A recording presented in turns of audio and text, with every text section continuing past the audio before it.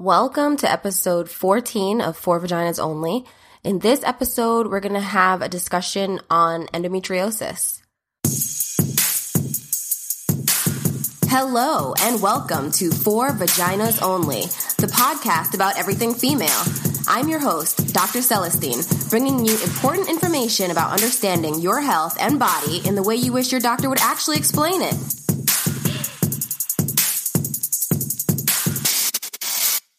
Hi guys, I'm Dr. Celestine here, your usual host of For Vaginas Only.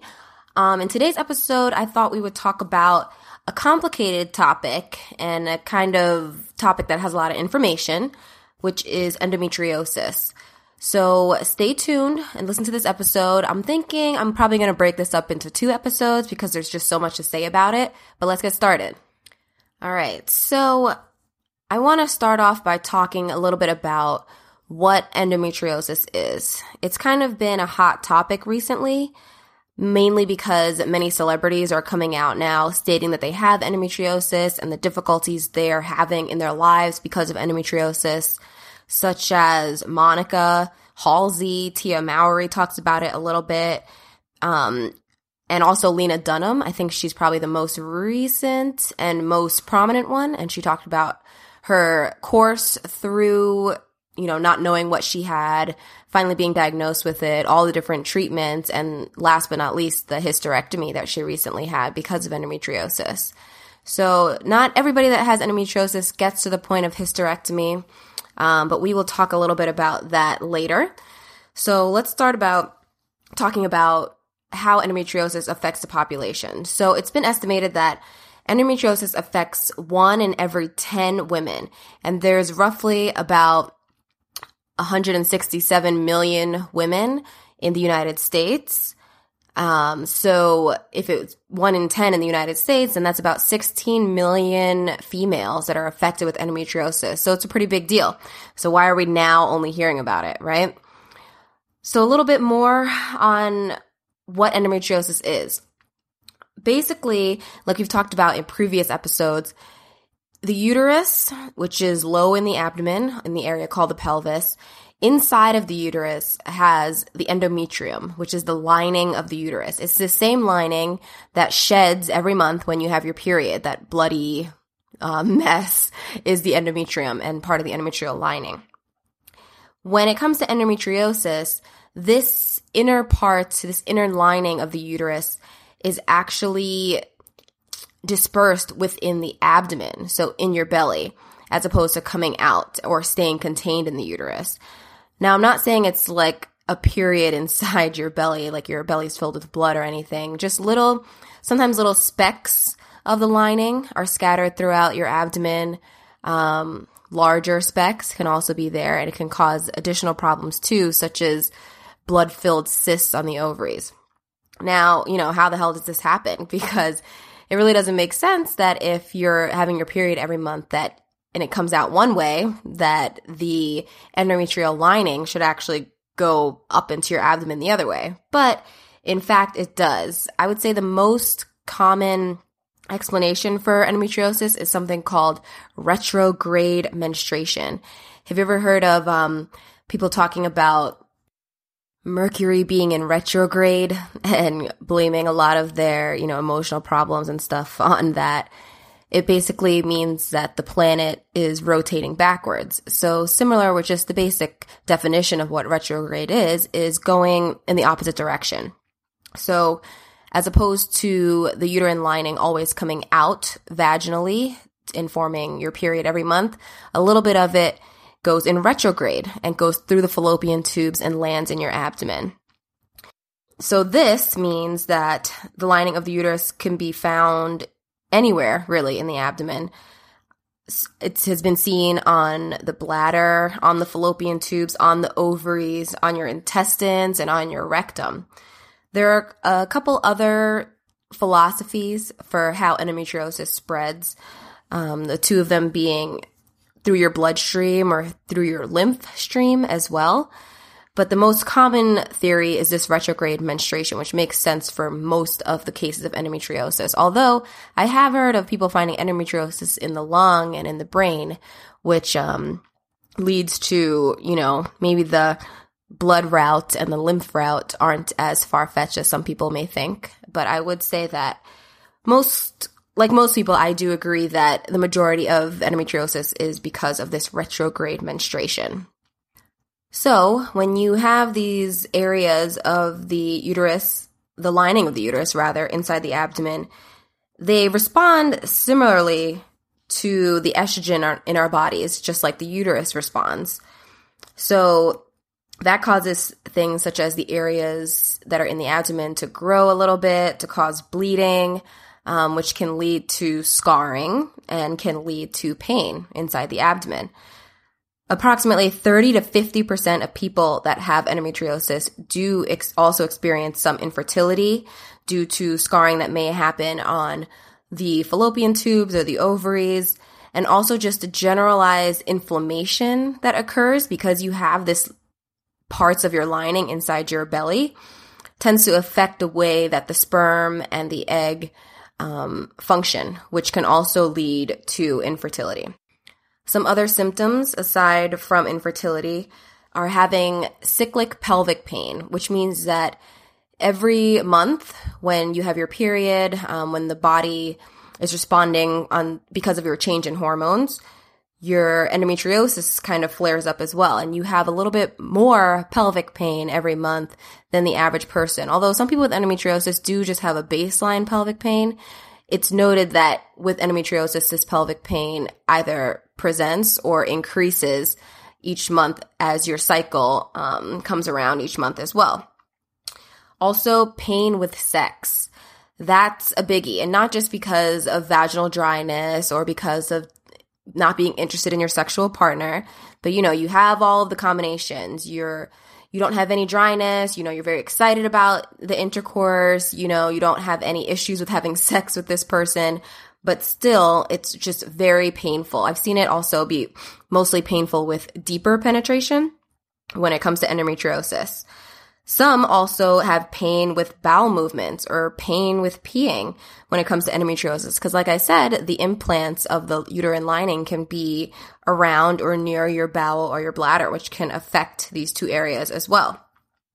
Some can also have very heavy menstrual bleeding. You can also have issues with diarrhea and constipation, which are especially notable around the time of your period. Also, you can have something called sacral backache with your period. So that's basically your lower back has very severe pain with every time that you have your period. I know people that are pretty much out of commission because of this back pain.